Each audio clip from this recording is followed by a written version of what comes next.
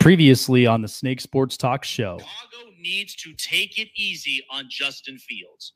I'm not saying easy in that aspect. But what I'm saying is pump the brakes before you kind of screw up this whole process. Everybody was basically looking at, well, there's our reality with Justin Fields. Stop throwing this Debbie Downer thing all over the media. Doesn't help your cause. As I've said before, that Justin Fields is the future of this franchise. A new day in the Snake Sports Talk Show starts now.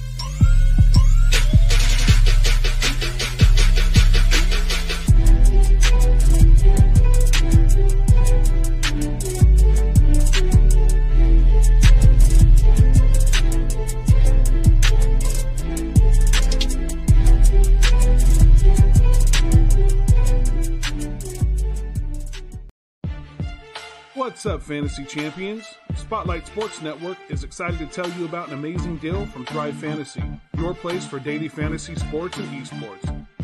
Right now with promo code SS Network, Thrive Fantasy will match up to $50 of your first deposit. So go to thrivefantasy.com and sign up now with promo code SS Network. That's thrivefantasy.com, promo code SS Network.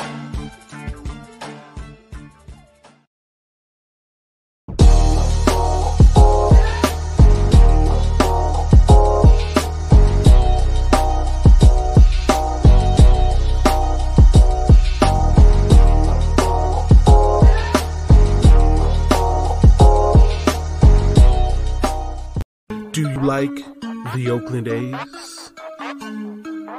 Are you a fan of the Golden Knights? Do you love the Los Angeles Chargers? Well then, my friend, you're in the right place. This is the Snake Sports Talk Show with your host, Jake the Snake Silva, brought to you by the Spotlight Sports Network.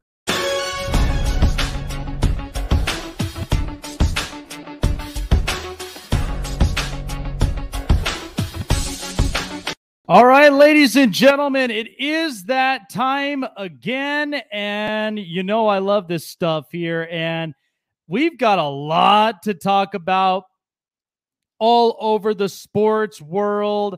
I'm excited for it. I'm sure you all are super excited about it as well. Man, we got a lot to go through here today.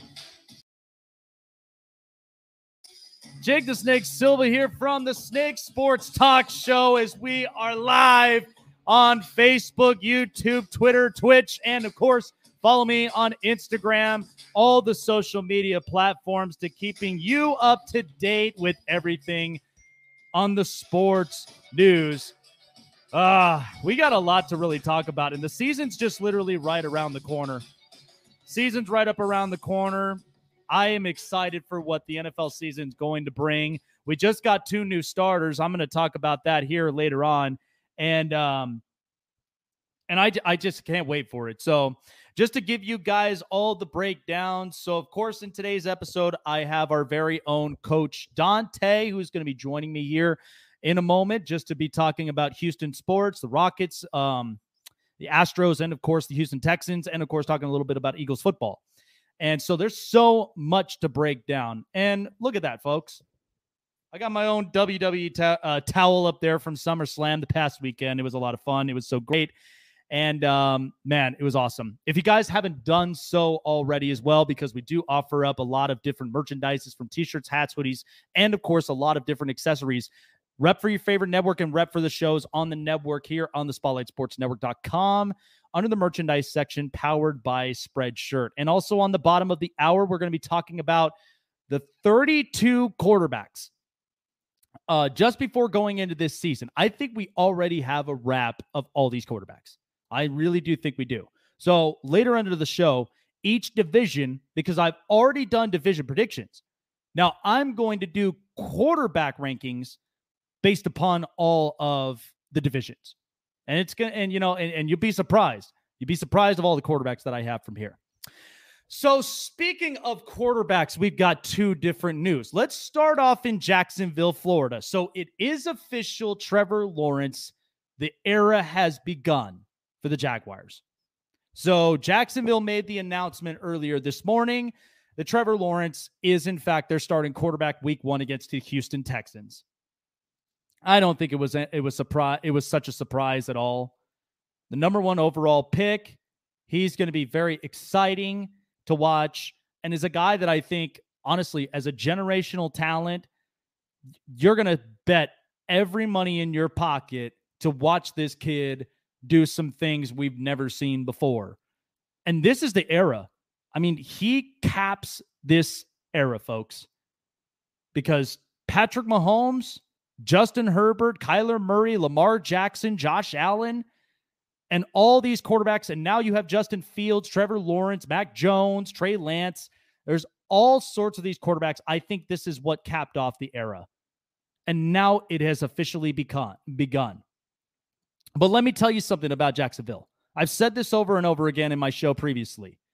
The Jacksonville, give it about 2-3 years on this puppy, because Urban Meyer is a type of guy who's strong on defense, is a guy that also loves to be a specialist on offense. Trevor Lawrence is the caliper. He is the focal point to making this offense a powerhouse. Defense is going to come the next 2-3 years. So at this point, you're shaping yourselves to be better than what you were last year. And now with Trevor Lawrence at the helm, this is going to be exciting to watch. But let me tell you something about what is going to happen in this scenario. Gardner Minshew is going to be looking for a job. And I don't blame him, honestly, because you can get a lot for Gardner Minshew. He's a kid that can play. He's not an elite quarterback. I don't expect him to be like a Patrick Mahomes or any of those other top-tier quarterbacks. I don't expect him to be. But I could tell you from all the list of quarterbacks, because we think about this with Baker Mayfield. Not a special quarterback, but he executes plays. That's what Cleveland needs him to do. And that's what Cleveland asks him to do. Just execute the plays. We don't need you to be Mahomes. We don't need you to be Lamar Jackson. We just need you to execute plays and do your job. And that's what Cleveland's been successful for. In Gardner Minshew's case, because now Trevor Lawrence is the starting quarterback of this franchise, the era's begun. There are 3 teams I feel like Gardner Minshew can fit in well, because his value is still, his value's good. He's got a good throwing arm, makes good decisions. And I think if he's led in the right direction, you could get a lot for him. There are 3 teams in mind that I've thought of. The very first one, and I think this is compatible. You guys can think of this any way you want to. The Washington football team, I feel like, is a beautiful fit for Gardner Minshew.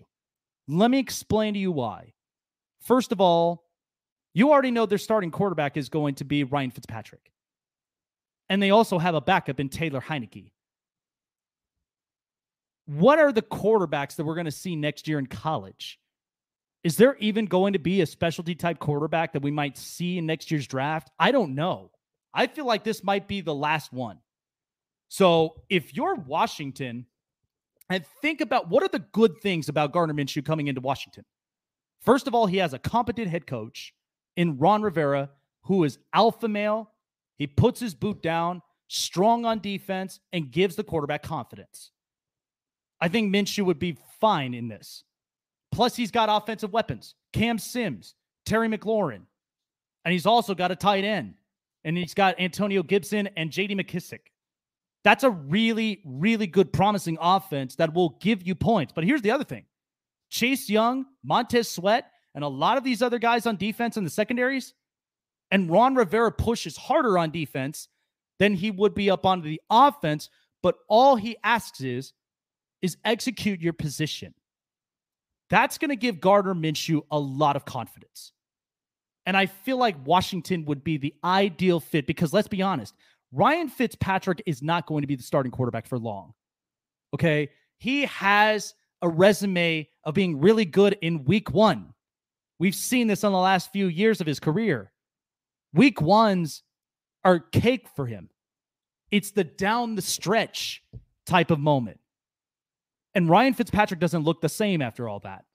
Look at the situation in Miami. It was a mess. It was all over the place. And then they settled it that Tua is their guy. But Ryan Fitzpatrick, I feel like, could fill the hole, at least for now, when it's all said and done. And listen, Taylor Heinicke, here's the question. Do you really think he's going to end up putting a performance like he did in the postseason again? It's risky. But I guarantee you this gives Washington a little room to breathe. You make it happen with Gardner Minshew and you bring him into Washington. Whatever happens with Ryan Fitzpatrick, he can come into a good offensive line. Brandon Scherf and a couple of these guys, they are good linemen. They can protect in the interior. Don't kid yourselves. And you've got an offensive core. You've got a strong, capable defense that can stop the opposing offense. And mind you this, I'm going to get into all the quarterbacks within the division later on, but the only quarterback you really have to worry about at this point is Dak Prescott. That's about it in that division in the East. Okay, and then there's Jalen Hurts and Daniel Jones, which are kind of question marks. So Washington could have room to breathe because who knows who's going to come out of this quarterback class next year. I don't think we're going to have a single special quarterback out of this draft next year. Second, the Indianapolis Colts. The Colts right now, and this is what's kind of interesting. I mean, it's an optional pick, but if Chris Ballard is looking for a guy that's willing to be serviceable, but I doubt Gardner Minshew wants to be that type of person. He wants a starting job. But it's a good ideal fit because at least that's more insurance for Carson Wentz if he gets hurt again, and you've got a strong, capable offensive line that's going to protect your quarterbacks. Lastly, the Dallas Cowboys. Dak Prescott, and listen, these backup quarterbacks for Dallas is terrible. Okay, it's terrible. Dak's coming off of an injury. And let's be honest, if Dak gets hurt again, the Cowboys are out of the playoffs. Their hopes of making the playoffs are done. They can't win without him. So if Gardner Minshew comes into Dallas's system, which, mind you, it is a pressurous type organization because it's Jerry Jones, it's the power, it's the money, and it's also the marketing. But this gives you reassurance for Dak if he gets hurt again. Plus also even some rest time. Because Dallas needs some sort of juice that's going to, at the very least, get them over the top in their division. But I think if you asked me, Gardner Minshew, I feel like would be a fit in Washington. I really, really do think that. I've been evaluating this. I evaluate every single one of these teams, and I hear this. I hear it every day. I hear it every day on the radio. I'm a radio freak. Okay, so I listen to all of this stuff. I feed into information, and all I do is break down every single information that's there. So, but now let's shift over to Denver. Okay. Oh, there apparently seems to be water under that bridge in Denver because now Drew is locked out of the quarterback position. Yeah. The Denver Broncos announced earlier this morning that their starting quarterback is Teddy Bridgewater. I'm sorry to say, Denver fans, but it's over for Drew Lock. This era for Drew Lock in Denver is over. Listen, Denver has to make this work. You got a coach that's on the hot seat, which honestly, I love Vic Fangio. I think he's a really, really good, competent defensive coach. But he can't get you over the stretch. And the fact of the matter is look at the offense from last year and the year prior. This is a team with Jerry Jeudy, Courtland Sutton, KJ Hamler, Melvin Gordon, and you can't win games. Now, mind you, they lost Von Miller for the rest of the year, but you still have Bradley Chubb. You still have a bunch of other different alternatives in this defense. And now you have Patrick Surtain and Justin Simmons. There should be no excuses for Denver at all. But it's tough when you are the fourth quarterback in that division with Patrick Mahomes, Justin Herbert, and Derek Carr. Derek Carr is efficient. I don't care what anybody says. He is the heart and soul of that Raiders franchise. People hate to admit it, but it is. He's completing 70% of his throws. Let's be honest, folks. Drew Lock is completing less than 50% of his throws. He's completely lackadaised, and he is way too that cool guy. No sense of urgency. That's why I've lost it.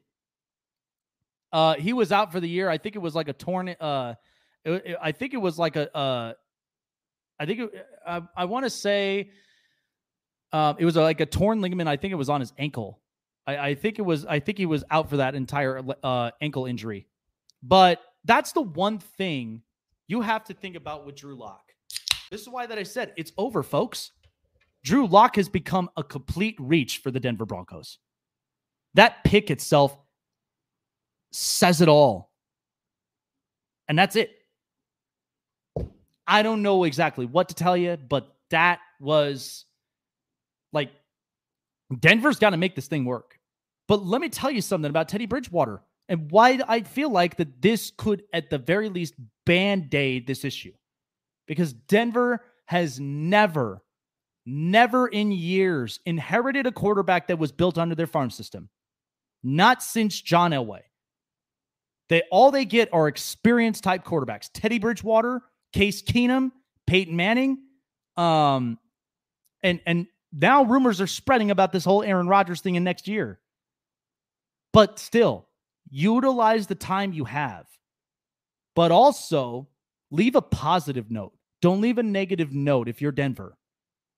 I think this is exactly what was going to happen. I anticipated this because, let's be honest, Drew Lock was never going to beat Teddy Bridgewater in camp.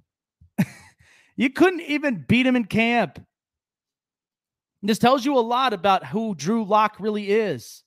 He's not trustworthy. He got locked out of the position. So, Teddy Bridgewater, and let's be honest, okay, the potentials for Teddy Bridgewater were all over the place, and I felt bad for him. He came into a Minnesota organization. He got hurt. There was a lot of positive upside. He came back by the time Minnesota was competitive. They had such a good offensive core. The defense was strong, and they have a really good coach in Mike Zimmer. And then he gets hurt. Then moves on to New Orleans, goes and joins Sean Payton. When Drew Brees got hurt, the Saints went 5-0 with Teddy Bridgewater. He was a serviceable type quarterback. Goes to Carolina in hopes that he'll do good. But then the new owner in Carolina is a little bit incompetent because he can't wait for a process to win now. That's why they went and got Sam Darnold, and they traded him away to Denver. So I have really good positive hopes for Teddy Bridgewater in Denver, honestly. But again, this explains everything about Drew Lock. He became a reach of a pick, not that trustworthy, not that very much, urgent type quarterback. He's too lackadaisical. That's why he always remained the fourth best quarterback in the AFC West. That's it.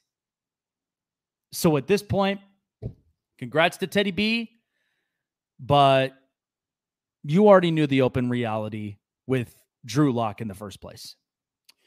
All right, so we got more and more NFL news. So I'm going to break this down because I've been hearing this all day.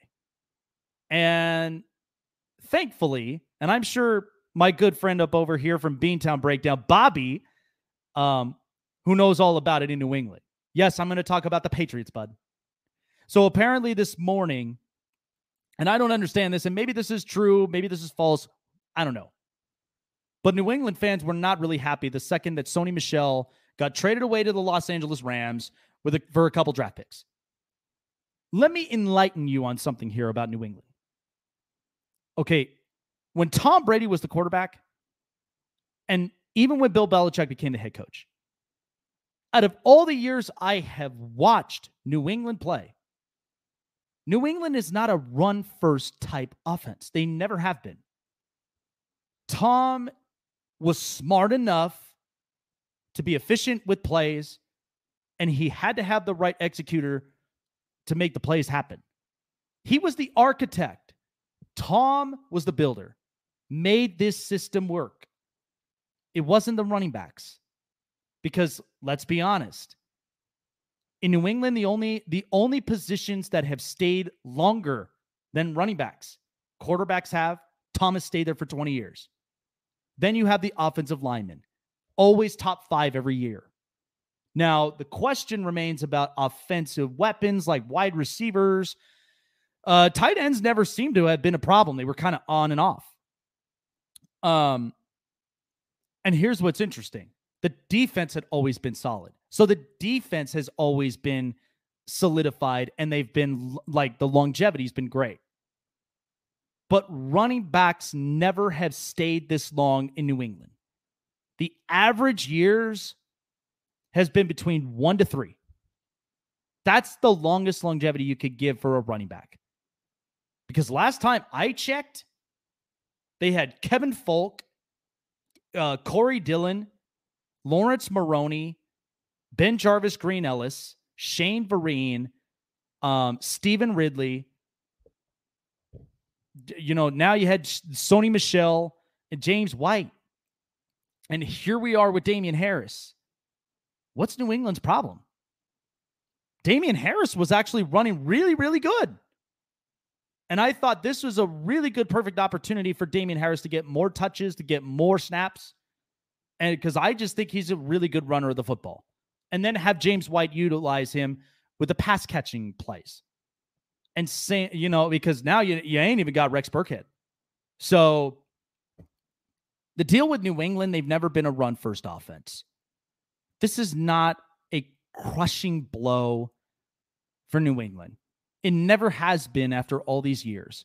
What's a crushing blow is what is, in fact, a crushing blow for them is the fact, the quarterbacks. The quarterbacks, the defense, like this is exactly what, this is where you have to be. You got to stay healthy. And so New England, they're not going to hurt by this. They're not going to hurt. They're not going to be hurt with losing that type of running back. I mean, he's a good player. Let's be honest, but they are not going to lose that much for him. And let's talk about, let's talk now about, the LA Rams.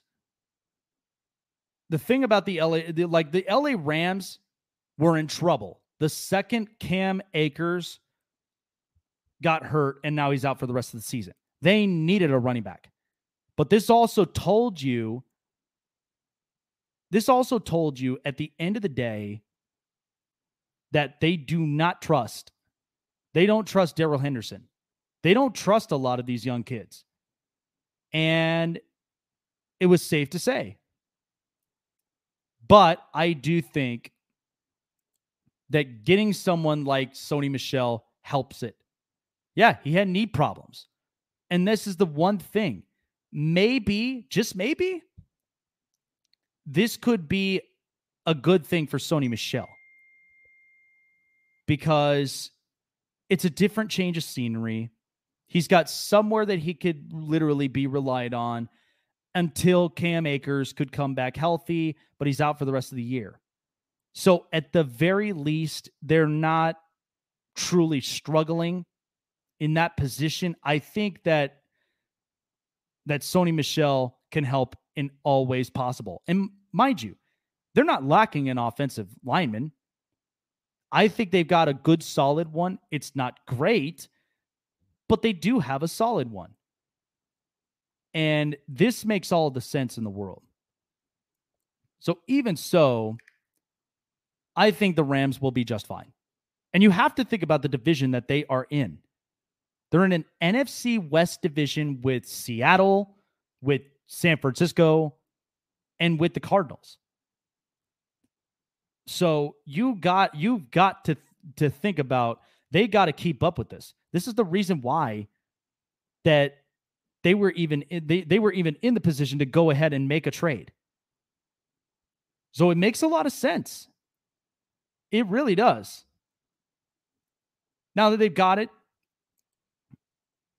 I think this is a good, I truly think this is a good thing for the Rams moving forward. It'll take time, but again, like I said, you're going to see this through and through.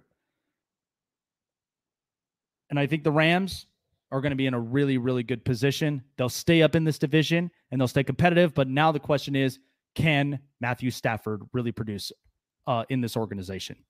Coming up next, we got a lot of things really to cover. We got a lot more NFL talk. We got a lot more going around. And I'm going to be talking at least a little bit about some hockey and talking about some baseball, because we are right around the corner when it comes to postseason baseball. And you know how much I love really, really good postseason action when it comes to baseball. So all of that coming up next. And of course, Coach Dante will be joining me here on the Snake Sports Talk Show on the Spotlight Sports Network. All right. So all of our fantasy competitors out there far and wide, coast to coast, you guys love fantasy sports and you guys also love winning cold hard cash. There's an app for that. And there's also a website to go to. It's called thrivefantasy.com. Week 1 action in NFL. This is the best time to get signed up, because there are pool plays that are going up that you can win up to $100,000 in week 1. There's a lot of different pool plays. It's so simple and easy. Download it on your mobile device through Google Play in the App Store, sign up online, and put in your $20 deposit. And when you sign up, use promo code SS Network. And Thrive Fantasy promises that they will match up to $50 into your first play. So it gives you more money and gives you more time to sign up for pool plays and win up to $100,000, especially in week 1 of the NFL. What are you guys waiting for? Definitely sign yourselves up on thrivefantasy.com, downloading it on the apps, and of course, signing up online. Promo code SS Network is the code. That's thrivefantasy.com, promo code SS Network.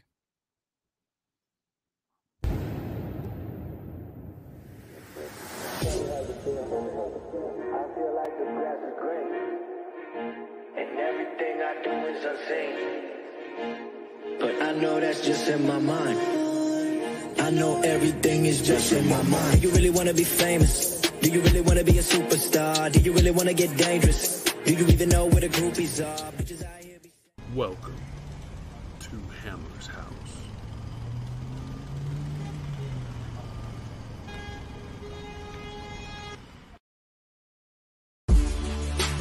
Welcome to the My City, My Game pod show featuring Raider J77, your place for all things Raiders and all things Trailblazers. Brought to you by the Spotlight Sports Network. Make sure you like, subscribe, and hit the bell for notifications.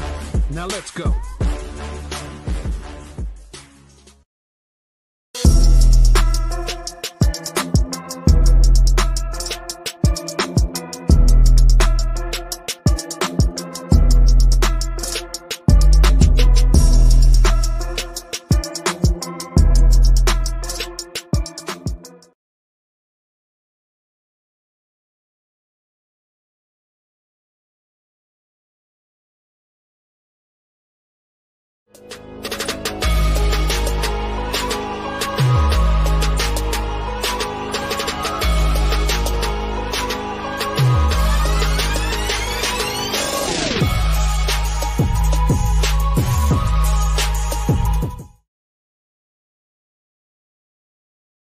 Once a Raider, bruh, always a Raider, bruh. Shit, simple as that. You look silver and black. Lot of bread invested in that O-line. Car insurance cost the arm and the leg to reach that goal line. It's go time.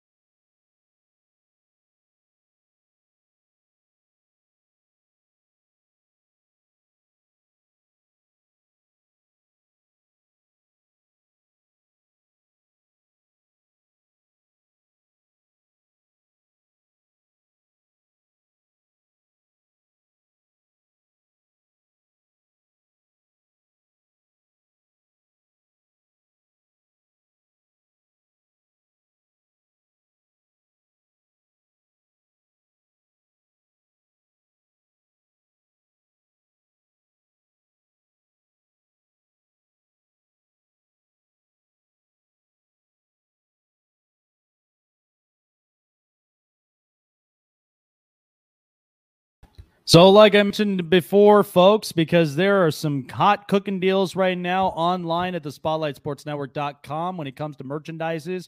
If you guys need to end up getting your stuff today, repping up for the network and repping up for your favorite shows up on the network, go to SpotlightSportsNetwork.com. Powered by Spreadshirt. When you go to the merchandise section, there's a lot of cool stuff. I got myself a t-shirt. Might end up getting some hoodies for the winter time. I know that's going to be something I'll be bundled up for. You know, I'm that type of person that I'm just like, I live in a desert. It gets hot, it gets sweaty, and it's just terrible.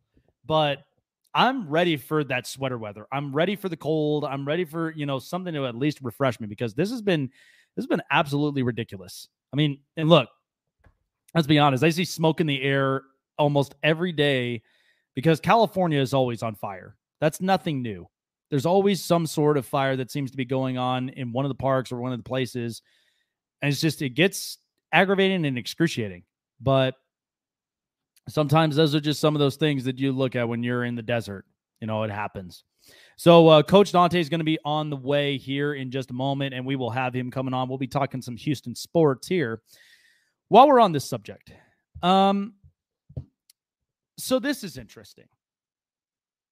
We know the season's coming around the corner. There's a lot to talk about in the NFL. And NFL's king for this, because there's always stories. There's always something to talk about in the league. And we just now got news with Trevor Lawrence and with Teddy Bridgewater being starting quarterbacks for week 1. So I've got one team really to think of. And this is going to be a very interesting year. But the New Orleans Saints. This is going to be one of those question mark years of how are they going to perform? Drew Brees is retired. And the only two options that the Saints and Sean Payton have are Jameis Winston and Taysom Hill. Let me be mindful of something here. Because Taysom Hill, we know he's a really good kid. And we know he has an arm. But people are going to figure him out. They're going to figure him out very, very quickly. And it's not a knock on Taysom Hill. I think he's a hell of an athlete. But he plays so many different positions. What's also interesting about this whole thing, about this quarterback battle, you're also talking about Jameis Winston, who had been in the league for a long time, but yet had been in an organization where they were just loose. Okay, Tampa was just loose. This was a franchise with Bruce Arians, who was about risk it, no risk it, no biscuit type of thing. Let it rip. And Jameis, who was a raw, talented quarterback who has an arm, just didn't have the direction. And a lot of people had a lot of criticisms about Jameis. But let me tell you this. The Saints, and you know where I marked them earlier. I had them marked down 3rd in the South. The reason of this is because I do think that the process for Sean Payton is going to be something very interesting. And mind you, I don't think Sean Payton's going to coach for long, respectfully. But in the meantime, you're working on something special. Jameis came into this New Orleans system, learning from Drew Brees and learning from Sean Payton. And there's finally going to be some sort of direction for him, a positive upside. This is someone who came out of a year where he threw 30 touchdowns, 30 picks. Not a really good resume to put. But Jameis had a lot of different things worked on. He had LASIK surgery. That's going to be a difference maker. And also had to work a lot more on his game. And I do think that if you put Jameis Winston as the starter, here's the other issue. Who's he going to throw to majority of the time outside of Michael Thomas? Because now Michael Thomas is hurt. And who knows what's going to happen with him. I don't see a single trustworthy wide receiver that's on this roster. I really don't. The only one that you're really going to utilize an awful lot is Alvin Kamara. That's the only guy that you could really be trustworthy when it comes to just pass-catching players. And so it's interesting. I look at this whole scenario in New Orleans, and this is why I said what I said when it came to the ranks. Because New Orleans is going to have one of those interesting years. It's a question mark in front of it, and you just don't know how they're going to really produce. It'll be weird to say the least, but who knows?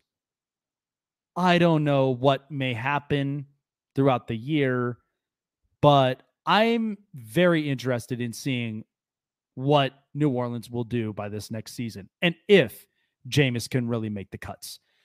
Time now for the hot press. All right, so the Pittsburgh Steelers, this is an interesting one. So this weekend, Dwayne Haskins is going to be nabbed the starter here on Friday in the last preseason game for the Pittsburgh Steelers. Hopes to solidify a spot on the Pittsburgh Steelers roster. For the first time since imploding against the Carolina Panthers in Week 16 of the 2020 season, Dwayne Haskins will start a football game. Mike Tomlin said this. He said, I'm excited about giving him an opportunity to see some reps against Carolina's first group. So, look, I felt like Dwayne Haskins, he's got talent. He's got an arm. And like we said about Jameis Winston earlier and a lot of these other quarterbacks, you need to have a better direction. I understand Washington was not like that. And then things changed the second Ron Rivera arrived. But even Dwayne Haskins had baggage of his own. It was maturity issues. There were a lot of things that, just never added up. It never made sense. So I felt like having a different direction. And let me just say this. Mike Tomlin he's pro player, loves his players, and is willing to make adjustments with his players to win games. And I think Pittsburgh's always been that type of organization. So I think Dwayne Haskins and learning with Mike Tomlin was maybe the best thing that happened. And it's safe to say the least. But Dwayne Haskins really needs to redeem himself. Now, who knows what the future holds for Pittsburgh? Because right now, you are kind of in a position with Big Ben that you don't know what you're going to get out of him. And so let's see what, this preseason game is really going to be. So I think this will be interesting to say the least. But hopefully some positive things for Dwayne Haskins. All right. So, this is terrible, but hopefully, thoughts and prayers for this. So defensive end, Vinny Curry, for the New York Jets, he's going to miss the season due to complications stemming from rare blood disorder. Was diagnosed last month with a rare blood disorder that required the removal of his spleen and triggered complications that will cause him to miss the entire season. Curry did, in fact, post on on his Instagram. He was a starter on the Philadelphia Eagles 2017 Super Bowl roster and was projected to return in the middle of September, but he explained that the blood clots formed and forced him to go on blood thinners. So it prevented him from having physical contact for about 3 to 6 months. This is terrible. This is absolutely terrible. But this is what was said from here. In July, the Jets doctors diagnosed me with a rare blood disorder. The diagnosis required the removal of my spleen and projected me to return to the field in the middle of September. During my recovery, blood clots formed and forced me to go on blood thinners, preventing me from having physical contact for the next 3-6 months. While I am incredibly disappointed that I will not be able to play with my teammates this year, I am thankful that the doctors identified my condition in time. They have informed me that I am expected to make a full recovery and return to the field next season. I'm so grateful to all those who have reached out to me on the phone, through social media, and in person. I can promise them all that I will be back stronger and more determined than ever. I mean, this is you never wish something like this upon anybody. And so thoughts and prayers to Vinny Curry for a very speedy recovery. I mean, that is tough. That is absolutely tough. And you're talking about a Jets team that's been having injuries after injuries after injuries. And it's just, it's a terrible look, but I'm absolutely hoping the best for him. Thoughts and prayers for Vinny Curry, and hopefully that the process goes through smoothly. So, so Kyle Shanahan right now, and this has been the interesting hot topic. So Kyle Shanahan makes things interesting. So he has not named the starting quarterback for week 1, but has a pretty good idea. So prior to the opening of training camp, he made it known that there was no open quarterback competition. With the onset of the regular season drawing near, Shanahan isn't offering up the same clarity as it relates to the starting quarterback spot. So there is no identification whatsoever as far as, is it going to be Jimmy Garoppolo? Is it going to be Trey Lance? I've said this before. Start Jimmy Garoppolo now. And the only reason of this is because I feel like you could get some trade value with Jimmy G. And until the time is right, when Trey Lance has studied the playbook, he's learned the playbook, he's gotten better with it, and he's taken first team reps, then you can then pass the torch down to Trey Lance to being the starting quarterback. But I'd say it for argument's sake, I know what people feel about the injuries about Jimmy G, but I feel like he will be the starter. I mean, he's got to be. The funny thing of it is, he could be injured, but he does win games. That's an argument breaker. He wins games. So win at least a couple games until Trey's ready. And that way, then it could boost up his trade stocks and so much more. So I don't think that this is really, a coincidence. I really do think that Jimmy Garoppolo will be the starter of the San Francisco 49ers come week 1. And it's only a matter of time until Trey Lance is ready. All right, so that was your hot press, folks.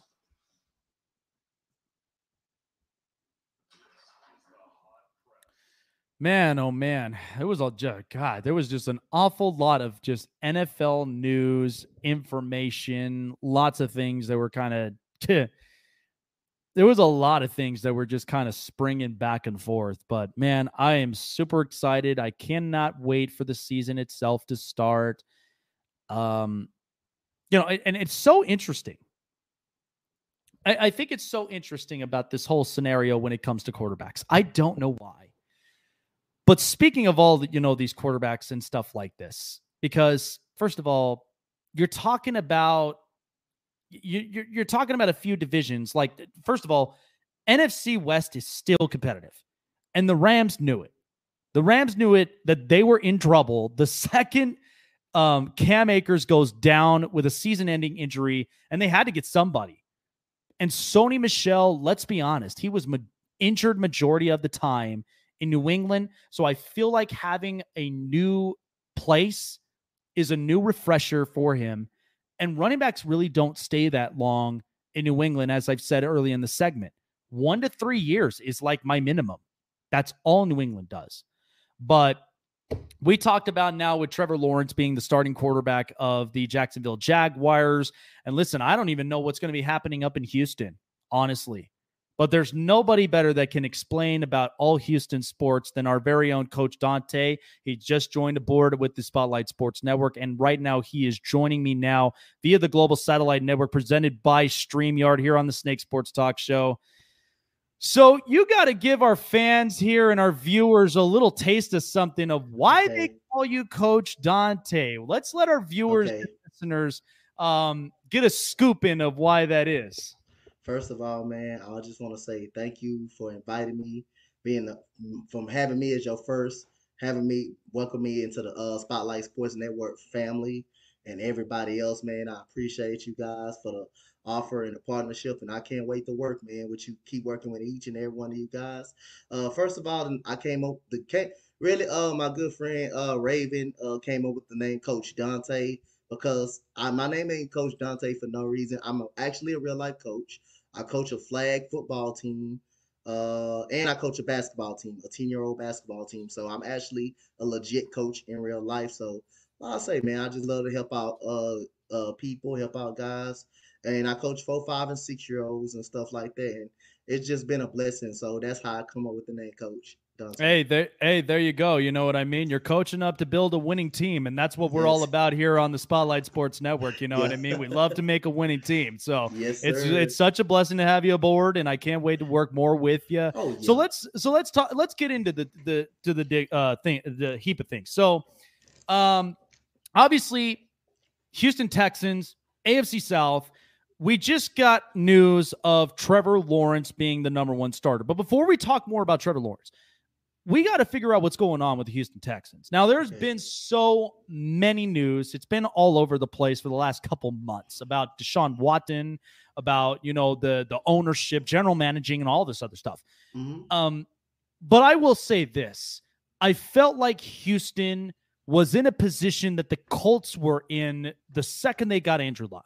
Yeah. They didn't build a whole lot of offensive line and security around him, but still managed to go 11-5 in consecutive years. But the other part is that after all the hits and injuries is what forced up retirement. So Deshaun you already know the case that he's come off an ACL injury. He's getting hit 200 times a season. And so there's not, outside of Laramie Tunsil, there's no trust on this line. And worst of all, you trade away your best wide receiver in DeAndre Hopkins. So aside from all these cases that's happening personally, what seems to be the inside scoop of what the Texans are going to do this season? Because I'm looking at everything and I'm like, this has turned into a complete dumpster fire. And then a team that really I didn't look at this way. But give me your thoughts of what this season's going to look like for the Texans. First of all, man, like I say again, you can argue, like I say before, we lost in the AFC Championship to the Kansas City Chiefs. We was emerging as the third best team. New England was reeling. Tom Brady goes to Tampa Bay. Imagine if they keep DeAndre Hopkins and Deshaun Watson won't have these problems. Pretty much, we probably the second best team in this AFC conference besides the Ravens, the Browns emerging, and when DeAndre Hopkins left the squad, you can tell it didn't tell about a play of Deshaun Watson because he still had a great season, 33-7, MVP type numbers. Mm-hmm. Just you can't win too many games when your defense is 29th in the league. You're not going to win any football games. That's true. It's not like the offense didn't compete because we averaged 24 points per game. So that means we were scoring in a pretty good rate. The defense just couldn't get off the field. Mm-hmm. Every game, if you look at every game last year when the Texans played, we lost by one possession almost every single game. The fumble, but the two fumbles against the Indianapolis Colts, the defensive massacre against the Tennessee Titans two times in a row. That's 9 wins. That's 9-10 wins right there. So again, this turned into a dumpster fire. And I also blame this on Bill O'Brien as well. I also said I'm okay with him being a head coach, but not a GM and an offensive play caller because he was atrocious when he had the offensive play calls. He was damn near atrocious. He made me sick. Like I say, when I watched him call plays. So other than that, don't expect much this year from the Texans. I just don't think we'll be bad as everybody make it seem. But like I say, I won't be surprised because we don't have I don't. Besides Brandon Cooks, I don't see a weapon that we pretty much got. You can say Nico Collins is okay in training camp. You can say Philip Lindsay when he's healthy. He's a pretty good, pretty decent back when he's healthy. Out there, the offensive line can't block nobody. Besides, and we just added Marcus Cannon, the offensive line, but he's hurt. He's not out there. The tight end Brevin Jordan, I don't know how is he gonna look, but so we got so many question marks, even on the defensive side of the ball. We playing great defense preseason, but even on the defensive side of the ball, we got so many question marks. The secondary is not good. The defensive line is okay; they compete, but the secondary is not good. And when you're not getting any pressure on the quarterback, that makes it rough on your secondary. So, like I said again, I'm not expecting much for the Houston Texans. I can see Davis Mills playing this year, definitely playing this year. I can see that, but it's not looking good for the Houston Texans. Yeah, and and it's so funny that you brought that up because I agree with you there. And because my thought was, and you're absolutely right, this is going to be an interesting year now because now J.J. Watt is an Arizona Cardinal. You're not going to have a whole lot of pressure on that D line to get into the opposing offenses. And I've always said this for years. This could be a much better defense because I remembered it being with Brian Cushing. You had one other linebacker as well that I thought was very talented, but it was always the secondaries that was the problem. And you're talking about talking about a division that likes to throw the football. Now, the Titans may be different because of the fact of with Derrick Henry, but they still would like to throw the football to some of their star wide receivers. But the Indianapolis Colts had probably the top running game in the league as well last year. Yeah. So they did run the ball pretty effectively too with Jonathan Taylor, Mack, and Nyheim Hines. They have an awesome offensive line as well. They have one of the best offensive lines in football. So they was up in the top of the league in rushing too. But I definitely agree with you, man. Yeah. And so, and this was kind of something that for years, I've never seen the Houston Texans at a point where they were at a come up that they looked like they were going to be that type of competitive team. Because I remember watching them when they had Matt Schaub Andre Johnson, and they had like this was actually looking to be an interesting team. Now they just become their irrelevant selves again, and I don't understand this. But let me ask a serious question, Okay. because I think this might, it's a question mark for everybody. But when the season starts, who for sure is your starting quarterback? Will Deshaun play? No, I don't think he would. Oh, wow. I don't think he will. I think Tyrod Taylor is your week 1 quarterback. I don't see Deshaun Watson playing. I don't see him playing, especially for the Houston Texans. I heard some rumors that he was working out at a separate field or something like that. But I expect going into week 1 with no preseason snaps for Deshaun Watson and everything, or being behind an offensive line to adjust to everything and not being able to throw the receivers. I don't expect to see Deshaun Watson week 1. I expect Tyrod to be on the center against Jacksonville. And by the way, you brought up an interesting point too, which is like I said, I want to bring something to your knowledge too as well. Gary Kubiak and Matt Schaub that year. Gary Kubiak broke Matt Schaub. That game against Seattle when he did that bootleg and he threw the ball and Richard Sherman catches it right there, and all you had to do was give it to a hot Arian Foster. Richard Sherman runs a touchdown all the way back. That pretty much broke Matt Schaub's confidence a little bit, and you can see him rattle because the next game you go to Candlestick Park, he throws 6 interceptions in a row, which resulted into 6 pick sixes. So that Gary Kubiak kind of broke Matt Schaub's confidence really right there. So I got to blame Gary Kubiak on that part of things. But you did break up an interesting point that slipped my mind up on that play. I just had to bring that up. Yeah, no, absolutely. And you know what? I'm actually glad that you brought that up because, I mean, I remember the time when Gary Kubiak and even those plays, and it's, God, you look back at it and you're just like, why? And what could have been? But, sometimes not always guaranteeable, but at the same time, I mean, it could have gone better if not different had that not happened, because then again you're looking at you had to go through like TJ Yates and a lot of these oh man, I just Brian Hoyer, Brock Osweiler, the worst quarter. I call him, and not to mention Sage Rosenfeld at the time. Oh my god, yeah, to just bring that up over here. Coach Dante joining me here on the Snake Sports Talk Show. So let's stay within your division. So we're going to talk a little bit about the Jacksonville Jaguars. So Trevor Lawrence, it's been announced, it's official. The Trevor Lawrence era has begun. He's now the week 1 starter against the Houston Texans for the Jags. And I said this earlier up on my show because this is a good thing about Trevor Lawrence, but this also raises some questions about Gardner Minshew. So let's start with Trevor Lawrence. So after seeing everything, I mean, I'll be honest, I've been so excited to watch him since watching tape in high school, since watching college games and winning the national championship with Clemson and Dabo Swinney. I mean, the kid, I just said it. I was at dinner. I was at dinner one time and I'm like, when are we going to see this kid make NFL snaps? For God's sakes, like he's ready for this. What's your evaluation on Trevor Lawrence going into this season? And I mean, with him and Urban Meyer, this is kind of going to be something cooking here, and this could be something that'll be interesting in that South. Your thoughts on Trevor Lawrence? I like Trevor Lawrence. I mean, seeing him in college, winning national championship, tearing up, probably the best defense in the country. The way he shredded them guys with T. Higgins and stuff. This guy's a future stud in this league, man.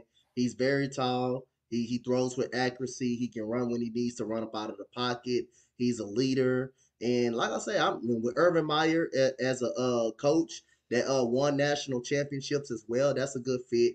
But I see Trevor Lawrence having a decent season, man. Like I say, every rookie gonna go through growing pains. You gotta expect them to go through growing pains. And I expect them. I'm excited to see Trevor Lawrence week 1 and see where these guys coming. But I mean, it can go great for him. Also go great for him week 1 because he got this Texans defense. But like I said again, I see Trevor Lawrence as an exciting quarterback. He's been very good in preseason. He showed me a lot. And hey, Gardner Minshew, I feel bad for him because, like I said again, when Gardner Minshew was in the lineup, he actually competed. Like I said again, you don't got an offensive line. You don't have a go-to receiver to throw to. So hey, Gardner Minshew wasn't. I believe with the right situation, Gardner Minshew could be a good. He showed signs and presence of being a pretty decent quarterback.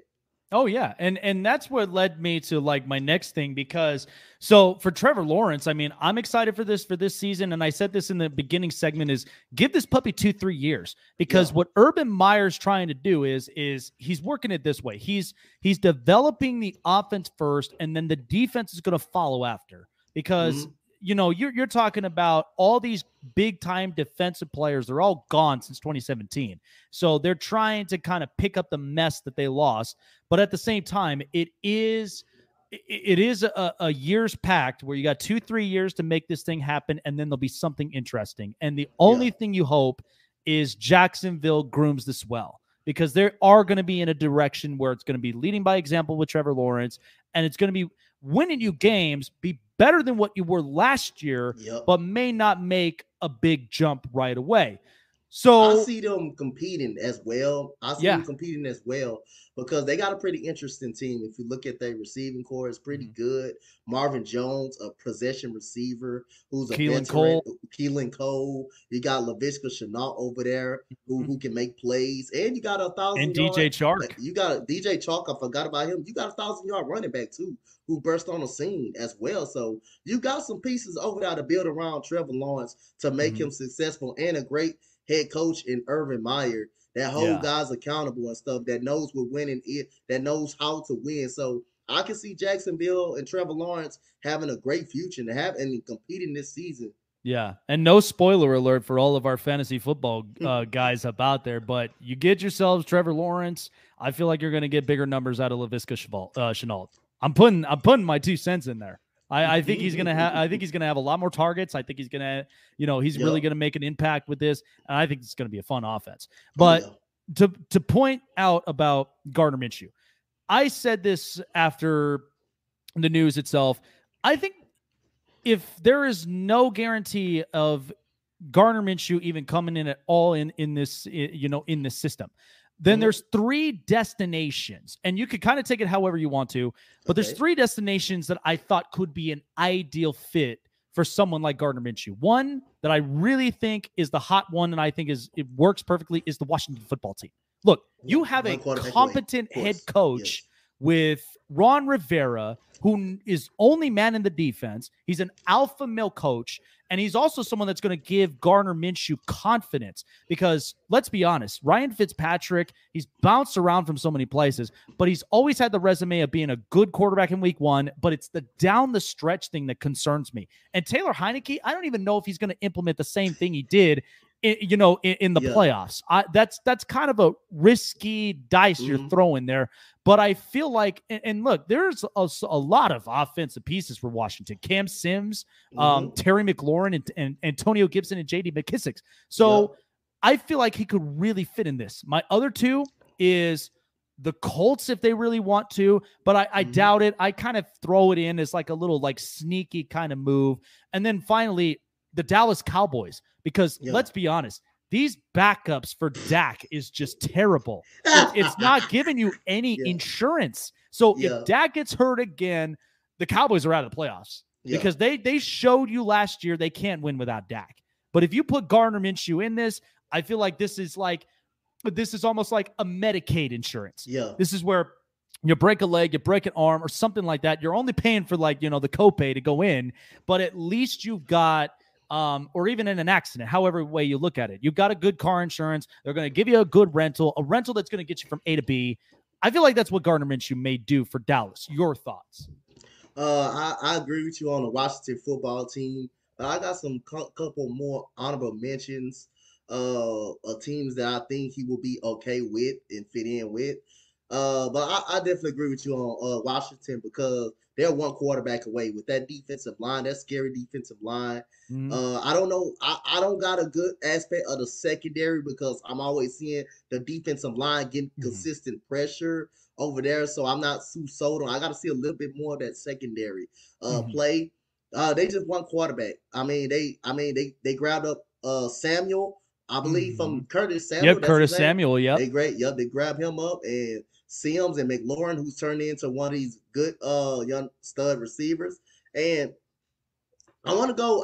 I was gonna pick the Eagles because they got Joe Flacco, but oh my God, Nick Mullins, man, God, he stinks. Nick Mullins, man, he just. And you gotta think of a Nick Mullins who comes from San Francisco with a Kyle Shanahan offense, and it's like, wow, that like this is the Nick Mullins now that you're getting in Philly. Man, but that's interesting. He stinks, and I don't know who the Giants' backup quarterback is as well. Besides Daniel Jones, I don't have faith in. I felt like it was Colt McCoy, but I don't even know now. Yeah. So that's the honorable mention. Yeah, that's the honorable mention of place. I don't know how long Daniel Jones will have because it seemed like all this. He had one good season and he's regressed. He hasn't. 11 touchdowns, 10 interceptions. Yep. Terrible season. You got to get better at some point. And not to mention he's got no stickum to keep the football in his hands. Yes, he's been coughing it up all year long. Yeah, those are the three. Those are the two teams I want to throw in now as well. That I feel like that would be a great destination for Gardner Minshew, because like when the guy has weapons, the guy can actually produce. The problem is he didn't have nothing over there in Jacksonville. He didn't have an offensive line. Yeah. He pretty much didn't. All he had was a pretty decent running game. He had no offensive line and no receivers to work with. So if you can get his guy some weapons around him, he can make plays, and he also can move pretty well out of the pocket. Yeah, and worst of all, I mean, you also talk about a defense that just completely imploded with Jalen Ramsey to the Rams, Yannick Ngakoue to the Raiders, and then you had Calais Campbell who left. So AJ Bouye, everybody on that 2017 roster just exploded. Everybody went elsewhere. So it was kind of hard to really, repair from that. But you're absolutely right. I mean, a reliable offensive line is what he needs. And that's actually really interesting that you brought up the Giants, though, because my thought was this is a do or die season for Daniel Jones. They didn't make these moves for no reason. They're telling you, saying you either produce or you're out. Because that means no coughing up the football no more, no tripping on the field when nobody's around you, and and all this stuff. So, so I feel like this is kind of the boot that Joe Judge is sending to Daniel Jones, and could he succeed? Who knows? But the Eagles is interesting. But again, this is a year for the Eagles that they got to clean up this mess. Yeah, I mean this was a mess that after the Super Bowl run, they'd never really repaired. Now, is it because there was an injury plague, or is this just kind of front office stuff? Who knows what it may be? But we saw the truths with Doug Peterson. We saw the truths with Howie Roseman. So this is kind of like a hot seat moment right now that they have to make this work. And you're in a division that's not really looked that way. Yeah. I mean, this is a division that has to get better. I mean, look, divisions like the NFC and AFC West, that's competitive. And a lot of these other ones. Yeah. And the NFC East for the last few years is like a participation trophy that, thank you for playing our division. You're going to get hit out of the playoffs and you're done. That's just, I hope for better. Again, I agree with you on everything about that too. The Cowboys got the best talent in this NFC East division. Yeah. For 10 straight years, they've been having the best talent in 26 years. And they have not come away with a division championship. They've only won Michael Gallup, 3 playoff games in 25 years. Like, that is a long time. That is a very long time. And Michael Gallup, they don't know if they're going to pay him next year. He's up for a new contract. So I don't see them kind of retaining him a little bit, but I mean, there's your reason to having CeeDee Lamb. I mean, like I say again, you got too much talent. I mean, not to be winning this division. I mean, but I can't put my trust in the Dallas Cowboys because neither can I. Whether if it's in the locker room or anything, someone going to the store stealing something, or the coaching staff, it's gonna always be some adversity with this team that's going to stop them from competing on that football field. It's going to always be some adversity. You know what's funny about the Dallas Cowboys, and I'm going to say this on the air, but the Dallas Cowboys have turned into the softest team in the NFL. They are so soft. Like, you know what? I heard this on the radio. They are like the trust fund kids. Yeah. Okay. Like they get paid all this money for average players. And, I mean, my God, they're playing on a freaking, like, one of those country clubhouses for practice and all this other stuff. And you're on Hard Knocks. So it's like television has to be everywhere. You got to have all this other. They are so soft. Like, here's the funny thing. Like, hopefully this analogy works. I've been thinking about this all day. But the Dallas Cowboys are like a cat who's got a castle, as a house. So they got the houses. Well, let's be honest. A dog just has a bed. The Dallas Cowboys are not dogs. Yeah. Okay. I'll tell you who are dogs. Baltimore, those are dogs. Mm-hmm. The Raiders, those are dogs. A lot of these teams here that they got that grit grinding feeling. Those are the guys that are going to be stomping your face. Mm-hmm. They're dogs. Yeah. I don't see 1 inch of dog in the Cowboys. I feel like they're the soft cats that just have the tallest castle in the house, and that they're just going to be, sleeping in there while the dog's just sleeping on a normal bed or he's sleeping on the floor. You know what I mean? And they always get stronger. Again, last year, you heard a lot of reports last year with the Dallas Cowboys of guys going behind the coach's back. Speaking of what you said about they don't like this play, they don't like that. How about go tell the coach what you don't like? Y'all go talk. Y'all gonna talk behind it. That's why Dak Prescott was the emotional leader of this team. You can see how very much they imploded after he lost. After they lost Dak Prescott. They couldn't win really without him. They had no leadership in the locker room after Dak Prescott, and that's the point of what you said. And what was the initial moment? I cannot remember exactly the week game, but it was when a fight broke out after a play. One of the players got tackled, and the offensive lineman just stood there. Yeah. Like, that spoke volumes. Yeah. Like, that is where I made the initiative. They are the softest team in the NFL. Yeah. They don't back up their players. They have no leadership in that locker room outside of Dak.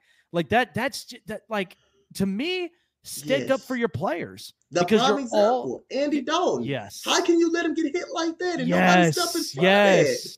How can you allow him now?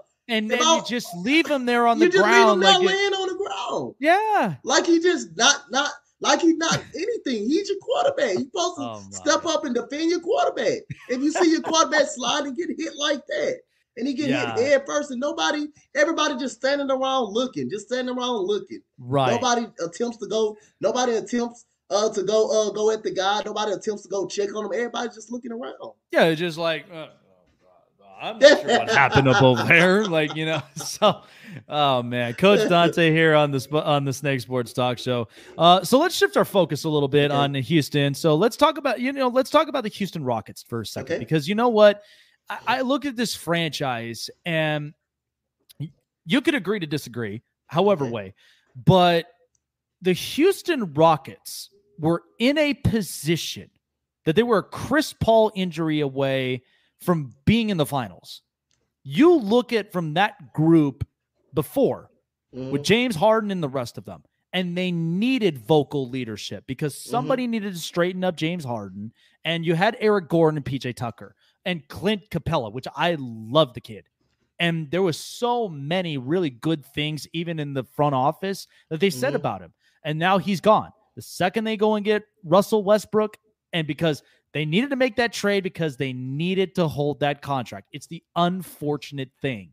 Yeah. But you look at where they are now, and I said this was kind of a rude awakening for the Houston Rockets in the first place, because they gave up on a process that they were so close on an injury that they could have beaten Golden State.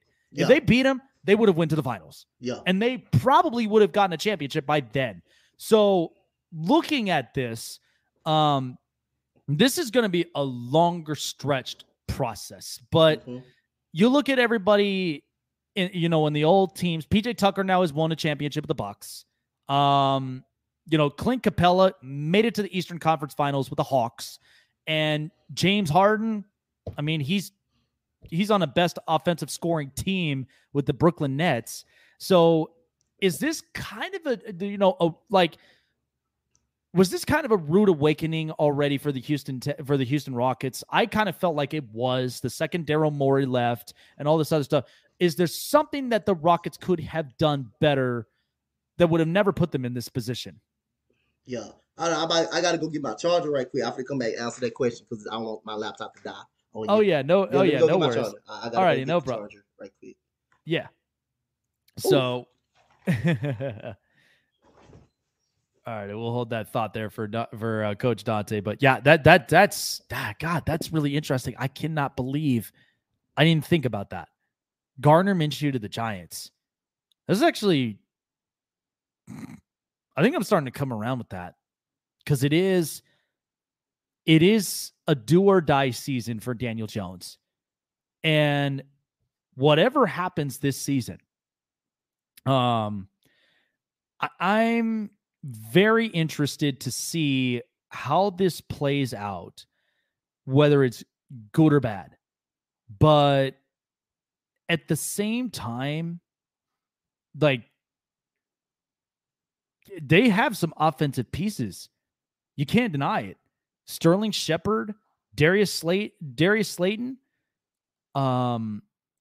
Like there are a bunch of really good pieces in this Giants roster. And not to mention, because this is also pushing Evan Ingram. They went and got Kyle Rudolph to being that red zone type tight end. So Joe Judge is going to have a lot of fun with this. But wow, I would have never thought about that. That's actually, man, that now makes me change my point about I'm going to do that. I'm going to take the Colts out and I'm going to put the Giants in. That really did refresh my mind. But yeah, the Washington football team, I think, really is ideal for Gardner Minshew. So, all right, so he's back on. All righty, man. So let's go ahead and talk about those Rockets. First of all, again, I'm thinking, like I say, the reason why I'll say Chris Paul, we one injury away from the finals, which is, I believe, we would beat Cleveland. But we had Chris Paul healthy. But again, we gotta look at the game 7. And when I look at the series, I look at the Rockets.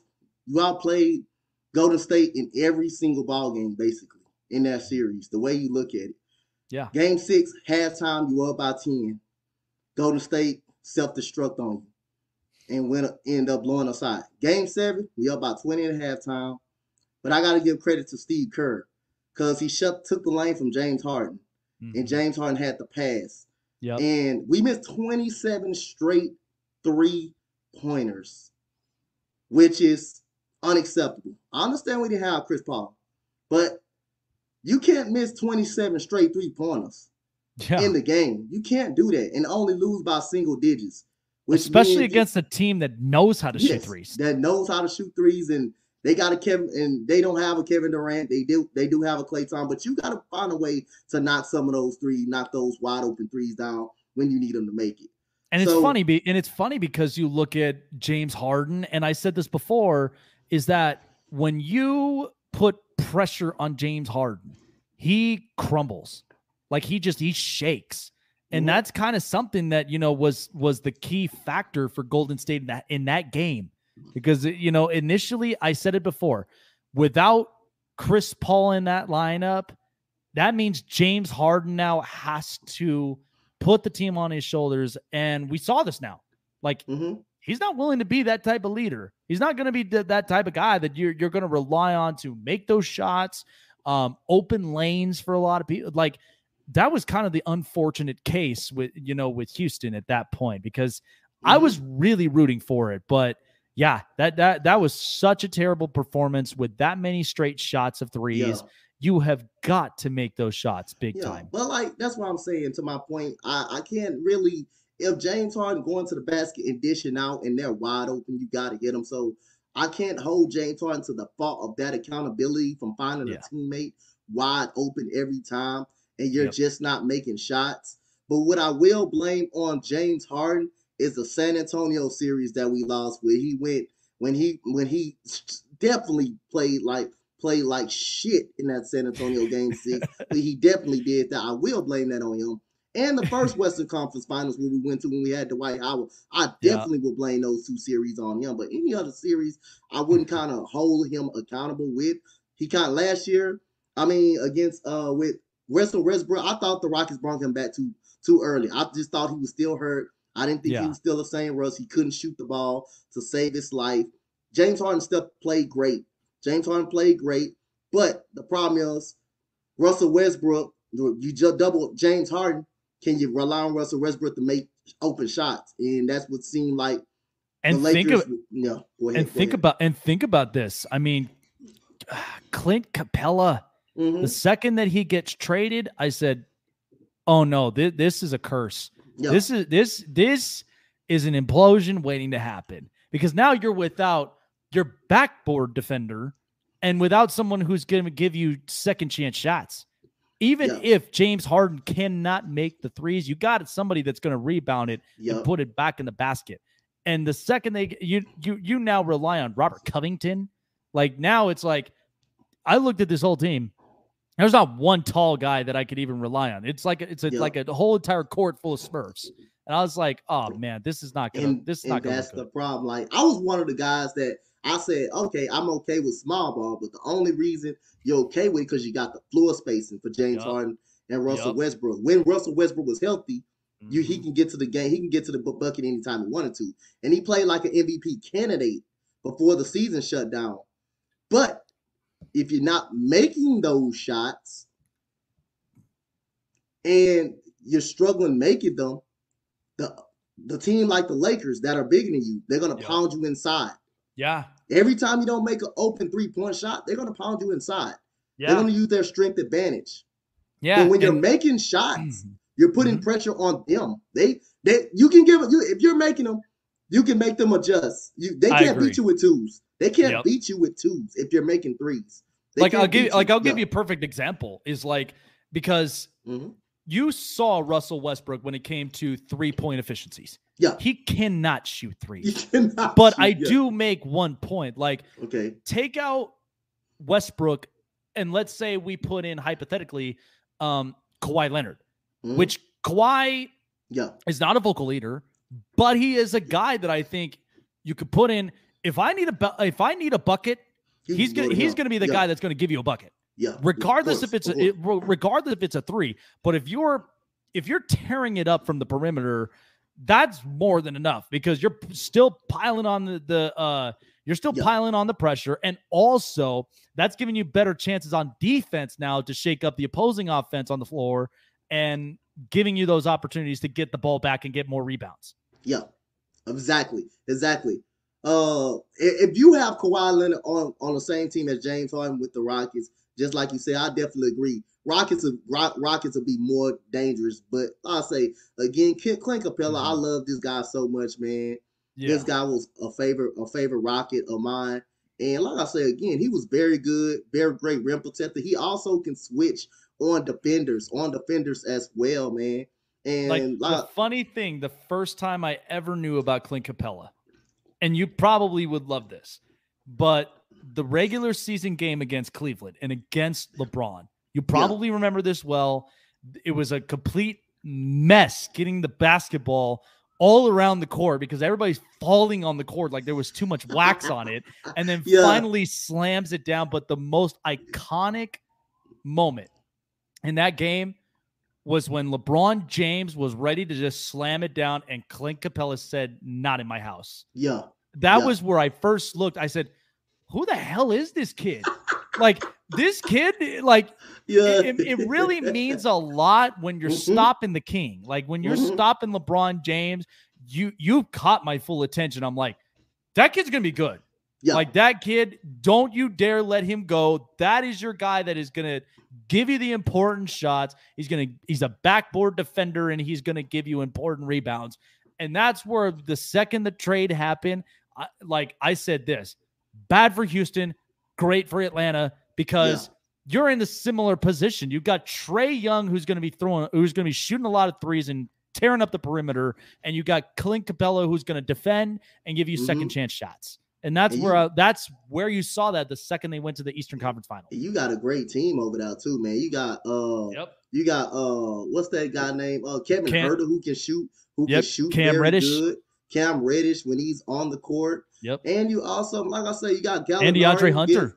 DeAndre Hunter, Gallinari, who gets leadership in that locker room as well, man. You got some pieces. You got some pretty and good add in pieces. Lou Williams for a Add little in bit of Lou versatility. Williams, and then you signed John Collins back as well. Yeah. So you keep Trey Young and John Collins back. So you can look for this team to be something special again next year. Can be probably in a third seed in the Eastern Conference if everything breaks right. With Clint Capella coming along, being one of the best centers, most underrated centers in the game.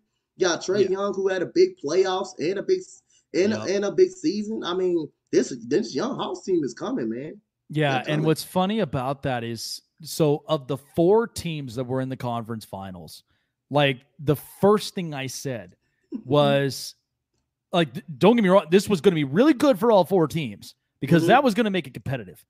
But this was going to be really bad for only one specific team in particular because they had all these guys. And it's like, and now it just gave you your open reality. And it's like, oh man, like now it's like, to me, it takes, and honestly, I give you props. It takes guts to be a Houston fan. Because and it's actually, I'm actually really happy that you joined the network, but at the same time, finding someone who on the insides has this scoop on stuff and could relate to all of just the internal problems that they just had. Hey man, I've been a Houston fan for 31 years of my life, man.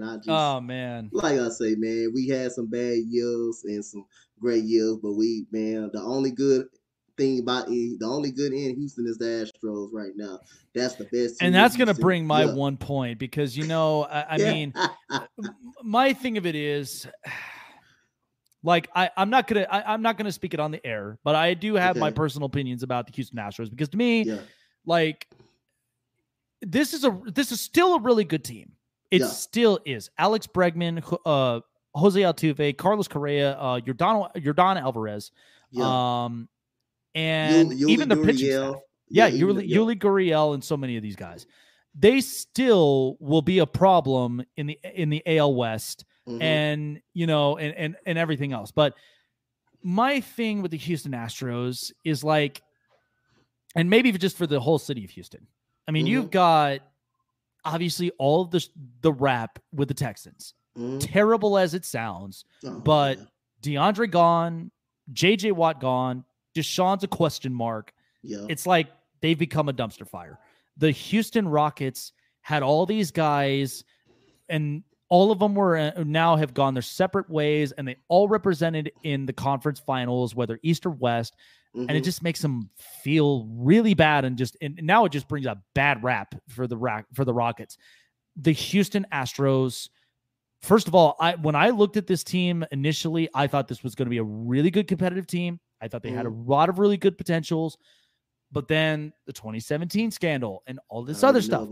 And it's like, I've always said teams have done this before. This is not a coincidence, but when a team gets caught, I mean, my 3rd episode when I was, before I got into live streaming and I was doing just regular podcasting, I ripped a new one on the Astros. And the only reason was because, first of all, I was disappointed in the PR because you usually when you get caught, this is where in life, you get caught with something that holds a consequence to your life.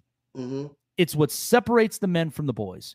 You either own up to the consequences, do the times or whatnot, and shape your focus rather than just blanket it and felt like it never happened. And I felt like the Astros did something like that because one, Jim Crane, the way he explained it, I thought was a bad rap for the Houston Astros. I thought what Jose Altuve said was a bad rap for him, and the list itself goes on. But the only person I felt like, and maybe you might agree, but AJ Hinch, the fact that he was the only person who came out of this whole scandal and explained it to Tom Verducci and said, if I could go back in time and really work on this, because this is a family man. This is also someone who loves the game of baseball and was a former catcher and a really good manager. And he's got great things for him in Detroit. That you look at the team and it's like, can Houston just get a break?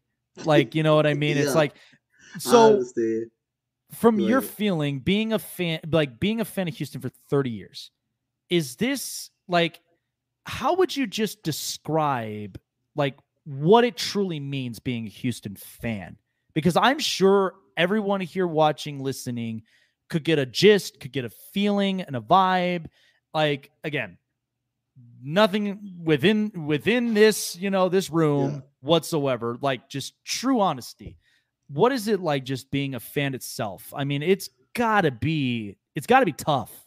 Yeah, it's like I say again. It's tough.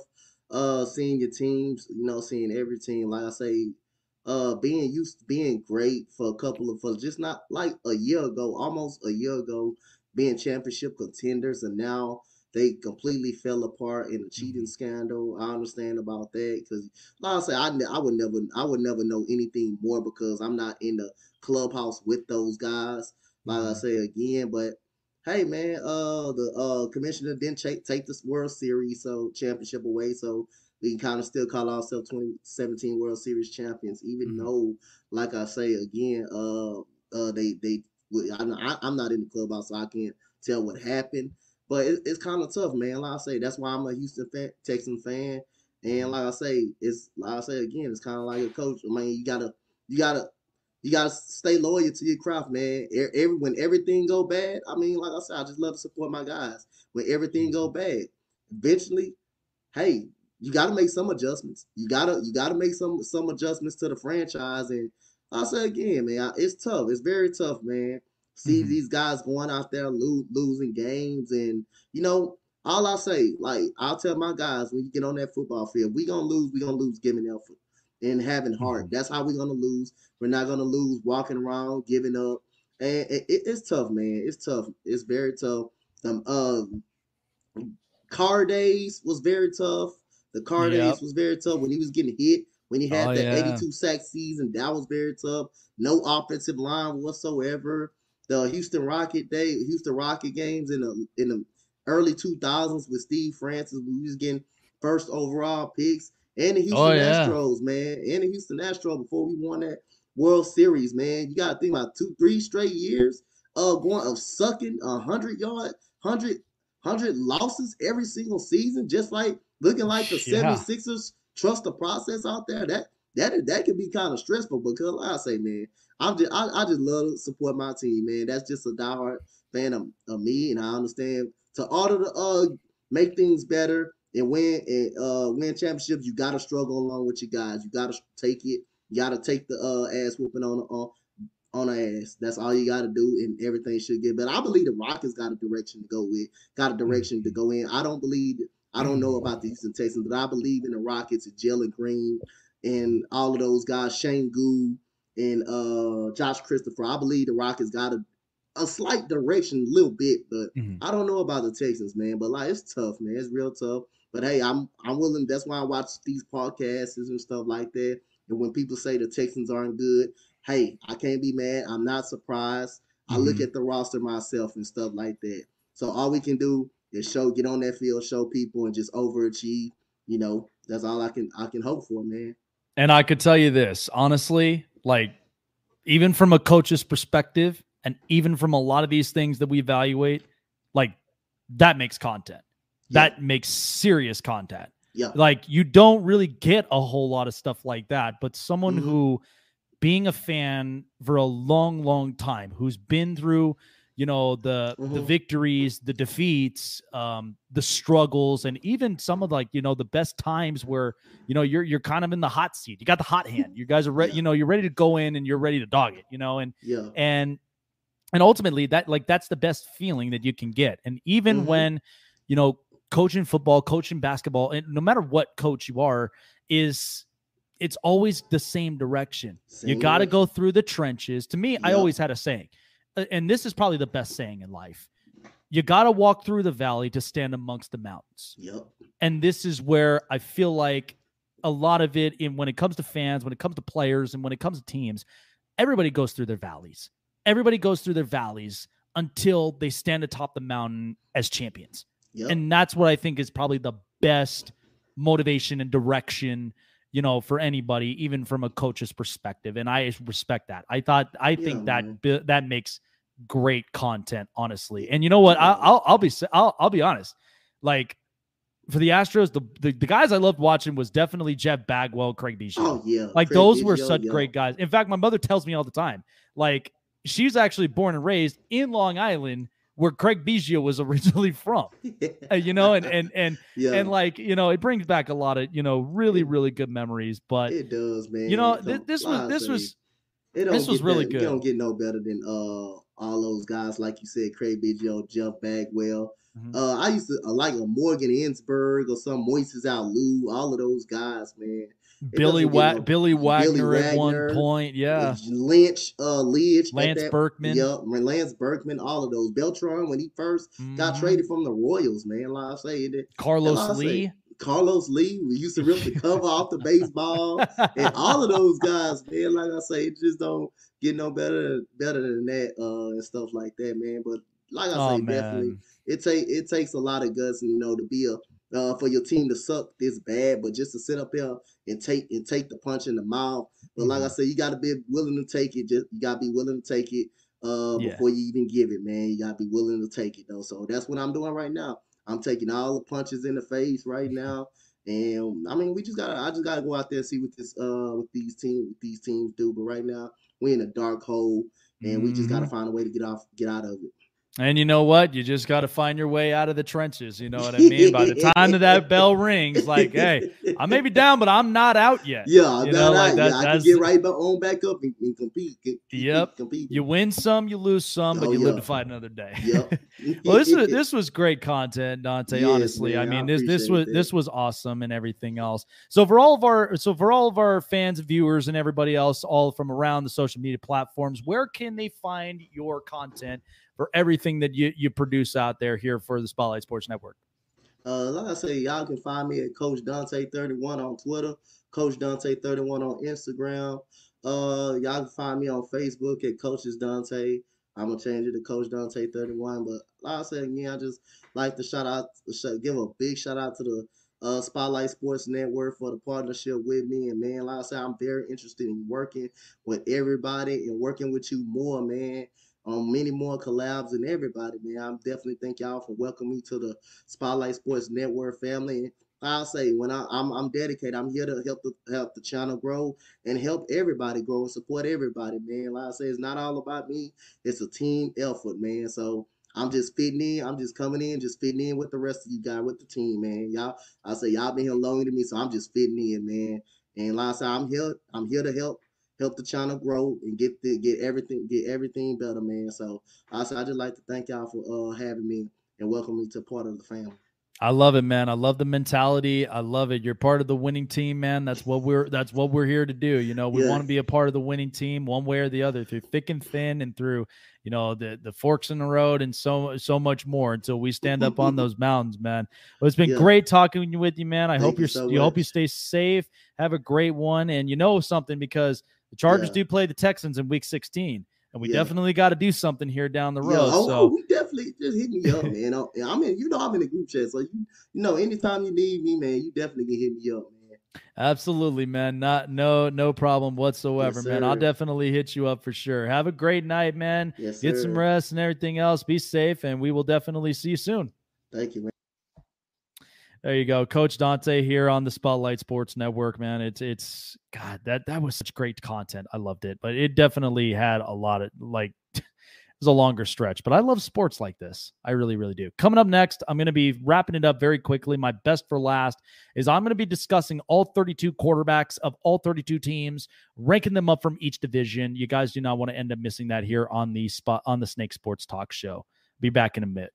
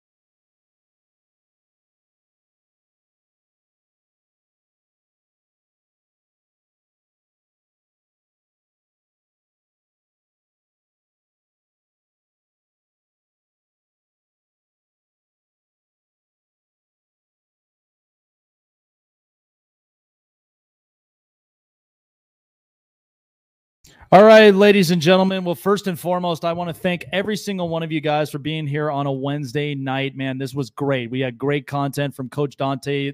You can definitely catch him on Twitter, Instagram, and so many other social media spots. Man, that was great content right there for the time that we had. Oh, it was a lot of fun.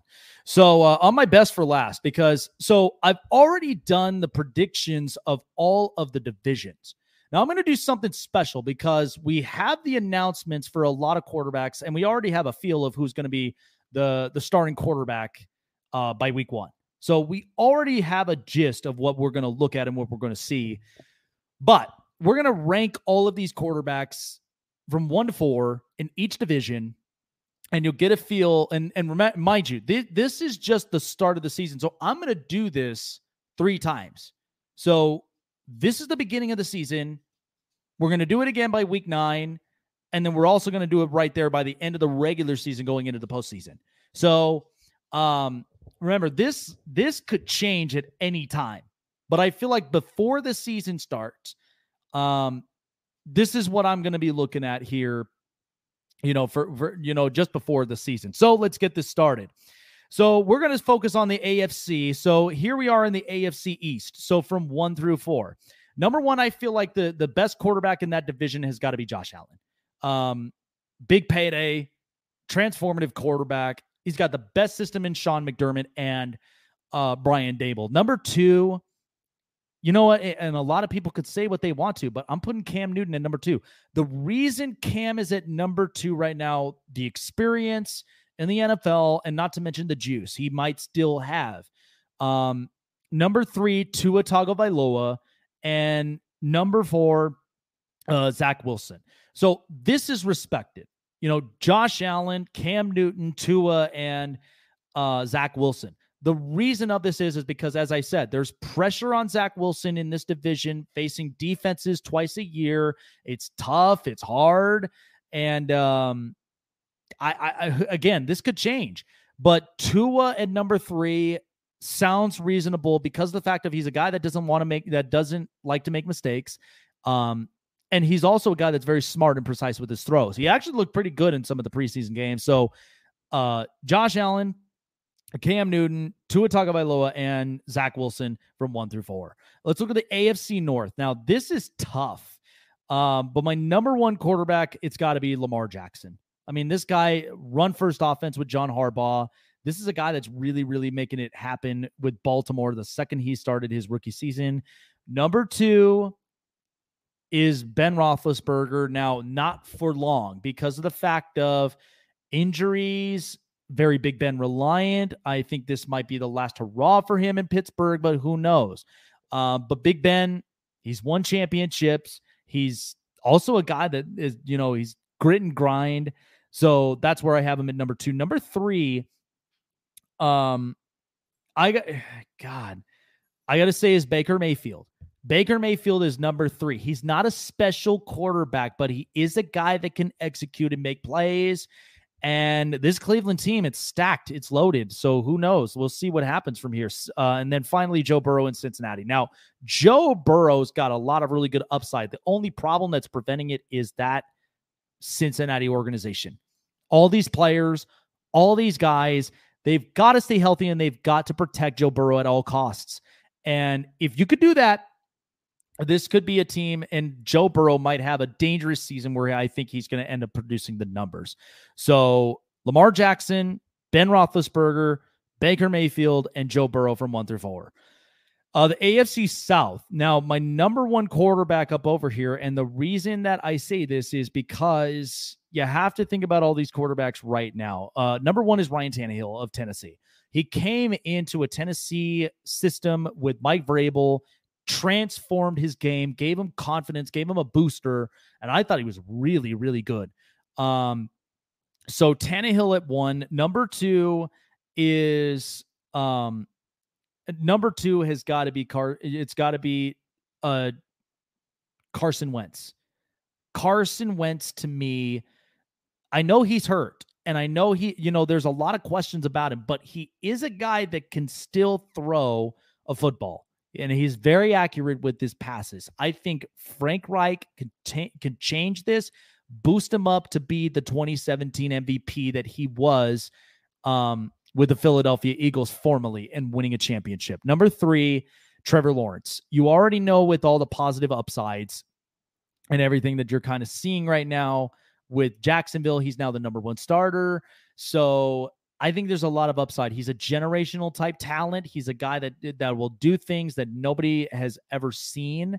And I'm excited to see this kid play. And finally, number 4, because Deshaun Watson is not going to be showing up at all this season. So it's going to be Tyrod Taylor. He's up in number 4. So Ryan Tannehill, Carson Wentz, Trevor Lawrence, and then Tyrod Taylor 1 through 4 in the South. Now let's go to the AFC West. Number 1, it's obviously Patrick Mahomes.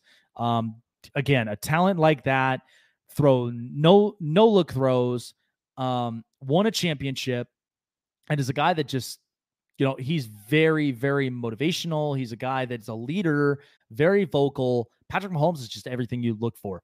Number 2, Justin Herbert. I mean, this is a guy who came completely out of the gate and broke the rookie touchdown record, was breaking records left and right. I mean, this is a kid that had such a great season, and it's only going to get better with a better offensive line. He's got his weapons, and the defense looks very promising for Brandon Staley.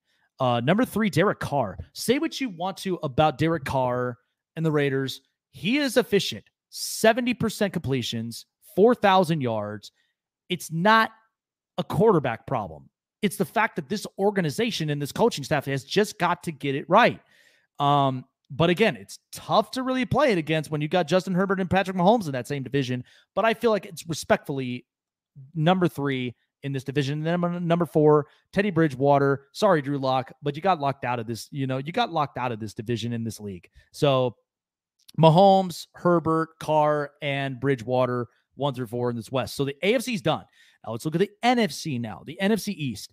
So number 1, Dak Prescott. You could say what you want to. Cowboys can't win without Dak. We've already seen this multiple times. They cannot win without Dak. And Dak Prescott is the absolute reason that the Cowboys win games and the vocal leadership. He's a mature adult. He's a leader, and he is a guy that is willing to be all in on this team. And if he gets hurt again, they can't win games. They'll miss in the playoffs. And they've got to make the playoffs. Number 2, this is tough.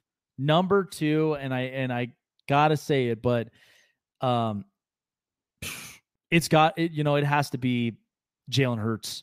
Number 2 best quarterback. I have yet to see what he does in this offense and how he'll produce. Number 3, Ryan Fitzpatrick. He still has some good upside. He's got a good throwing arm, and I don't think he'll be the starting quarterback for long. But as I've said, don't be surprised if Washington pulls off a move to go and get Gardner Minshew. I mean, that could change. That could very much change. And finally, Daniel Jones. This is do or die moment right now for Daniel Jones and the Giants. He's got to stop coughing the football up. He's got to hold it. He's got to make better throws. You got all these players for a reason. Now it's time to stop fooling around, and it's time to get serious. So Dak Prescott, Jalen Hurts, Ryan Fitzpatrick, and Daniel Jones. NFC North, number 1 is definitely Aaron Rodgers. That's not changing. This may be the last time we may ever see him at number 1 in this division in the North. But the Packers, you already know that you're going to get a lot from Aaron Rodgers. He's going to win you divisions. He's going to win you games. That's no doubt. Number 2, I feel like is, well, this right now, I have to say, is Kirk Cousins. Number 2 quarterback. Let me explain this. First of all, I know he can't win primetime games, and this could change, folks, because, again, there has been a lot of news about Kirk Cousins. The Minnesota Vikings want to be done with him, out of it, and so on and so forth, but he won't be number 2 for long. Number 3, Andy Dalton of the Bears. Justin Fields is not going to start just yet. But, again, Andy Dalton, respectfully, number 3 in this division. At some point in time, when Justin Fields is ready and he's structured and he's propped up right, he could easily be a number 2 in this division. If not, strive for number 1 the second Aaron Rodgers is gone. And finally, Jared Goff at number 4. Now, Goff has won games with the Rams, but remember, this is a tough offensive line that doesn't really block a whole lot. I don't know who their top receivers are at all. Like I don't know how Jared Goff is really going to deal with all this adversity, but he's looking at it as a number 4. But he could prove me wrong in this division. So Aaron Rodgers, Kirk Cousins, Andy Dalton, and Jared Goff. Those are my 1 through 4. NFC South, number 1, it's Tom Brady. You already know that. There's no hesitation here. Tom Brady's number 1 in this division. Easier said than done. Number 2, number 2, it's Matt Ryan. Matt Ryan is still a guy that could give you points. He's still a guy that could give you yards and passes. This Atlanta offense now that it has an offensive-minded coach and Arthur Smith, could have a completely different direction. They've got Kyle Pitts. They got Calvin Ridley. They got a lot of really good players. So I think this will be exciting for him. Number 3, Sam Darnold. This is a guy that, as I've said, Carolina is going to be completely different with this offense with Matt Rule. They have a competent owner or an incompetent owner that does not like to wait. He's not patient. He wants to win now. Is competently incompetent in those ways, if it makes sense. But Matt Rule has an offensive playmaking system, and I think Sam Darnold might thrive. I'm telling you, he may be a breakout player. And then finally, Jameis Winston with New Orleans for number 4. I don't know this quarterback scenario right now for New Orleans, but if Jameis could prove me wrong with Sean Payton, if he's got a better direction, but it's only at 4 for right now. Tom Brady, Matt Ryan, Sam Darnold, and Jameis Winston, that's 1 through 4. And finally, the NFC West. Number 1 is Russell Wilson. There is nobody that's going to tamper that. There's nobody that's going to basically play around with that. He's honestly been the best quarterback that I've ever seen in my lifetime. A guy that runs, a guy that throws. He's also very motivating. He's a leader. Everything you want in this franchise. He is the franchise for Seattle. And he's done a lot of really, really amazing things, and especially in a division that's tough in the NFC West. Number 2, people are probably going to hate me for this, but I have to say Jimmy Garoppolo. Listen, this is only for right now, okay? This could change. But Jimmy Garoppolo, since he arrived in San Francisco, he had that long stretch run where he was winning games. Say what you want to about injuries, all the rest of this stuff, but he has won games. I like guys that are winning games. I like guys that are playing efficiently. But Jimmy Garoppolo, it's safe to say, it could change at any time, but he's been the number 2 quarterback in this division. Number 3, Kyler Murray. Now, there are some better improvements from Kyler Murray, but the only thing is Cliff Kingsbury's got to make this right. He's got to make it right. You could flip-flop these two with Jimmy G and Kyler Murray. I thought he was really, really good. You could flip-flop them. So however you like to, but Kyler Murray's, he is the real deal. But the problem is Arizona's just got to make this work. Cliff Kingsbury's on a hot seat. This is where you really got to make things work. And finally, number 4 is Matthew Stafford. I don't know what he's going to do in Los Angeles. You're out of a Detroit system that's a complete tire fire. And Matthew Stafford, I hadn't seen him play a snap in preseason. Maybe that could change, but I got to see how he works with Sean McVay and all of this. So it's only for right now. It's temporary. It's not permanent. It could change at any time. So Russell Wilson, let's flip-flop. Kyler Murray at number 2, Jimmy Garoppolo at number 3, and then Matthew Stafford at number 4 for right now. That's the way that I've looked at it. Alrighty, folks, that's exactly what my predictions are for all of these teams from all 32 teams, all of them in their respective divisions. You can go back and look at it here on this show. But I'm tired now. I am absolutely tired. It's been a really good week. We've had a lot of really good NFL content, and we've had a lot of different stories happening all around. It's been a really good one. And I thank every single one of you guys for being here tonight. So, by the way, Thank you to Coach Dante, who had been here with us on our small interview here on the Snake Sports Talk Show. Thank you to the Spotlight Sports Network, of course. We're producing a lot of really good content. And by the way, the Snake Sports Talk Show is only 8 subscribers away from 400. Like, subscribe, share, hit the bell button for all latest notifications on all shows. That is going to wrap it up for me. I'm tired. It's been a really good week. It's been really, really good stuff on stories and news. I'll be back up on here on Monday night. You don't want to miss it. 5:30 Pacific, 8:30 Eastern Standard Time. Have a great night, guys. Be safe. I appreciate every single one of you guys, and we will see you guys next week on a Monday. Take care.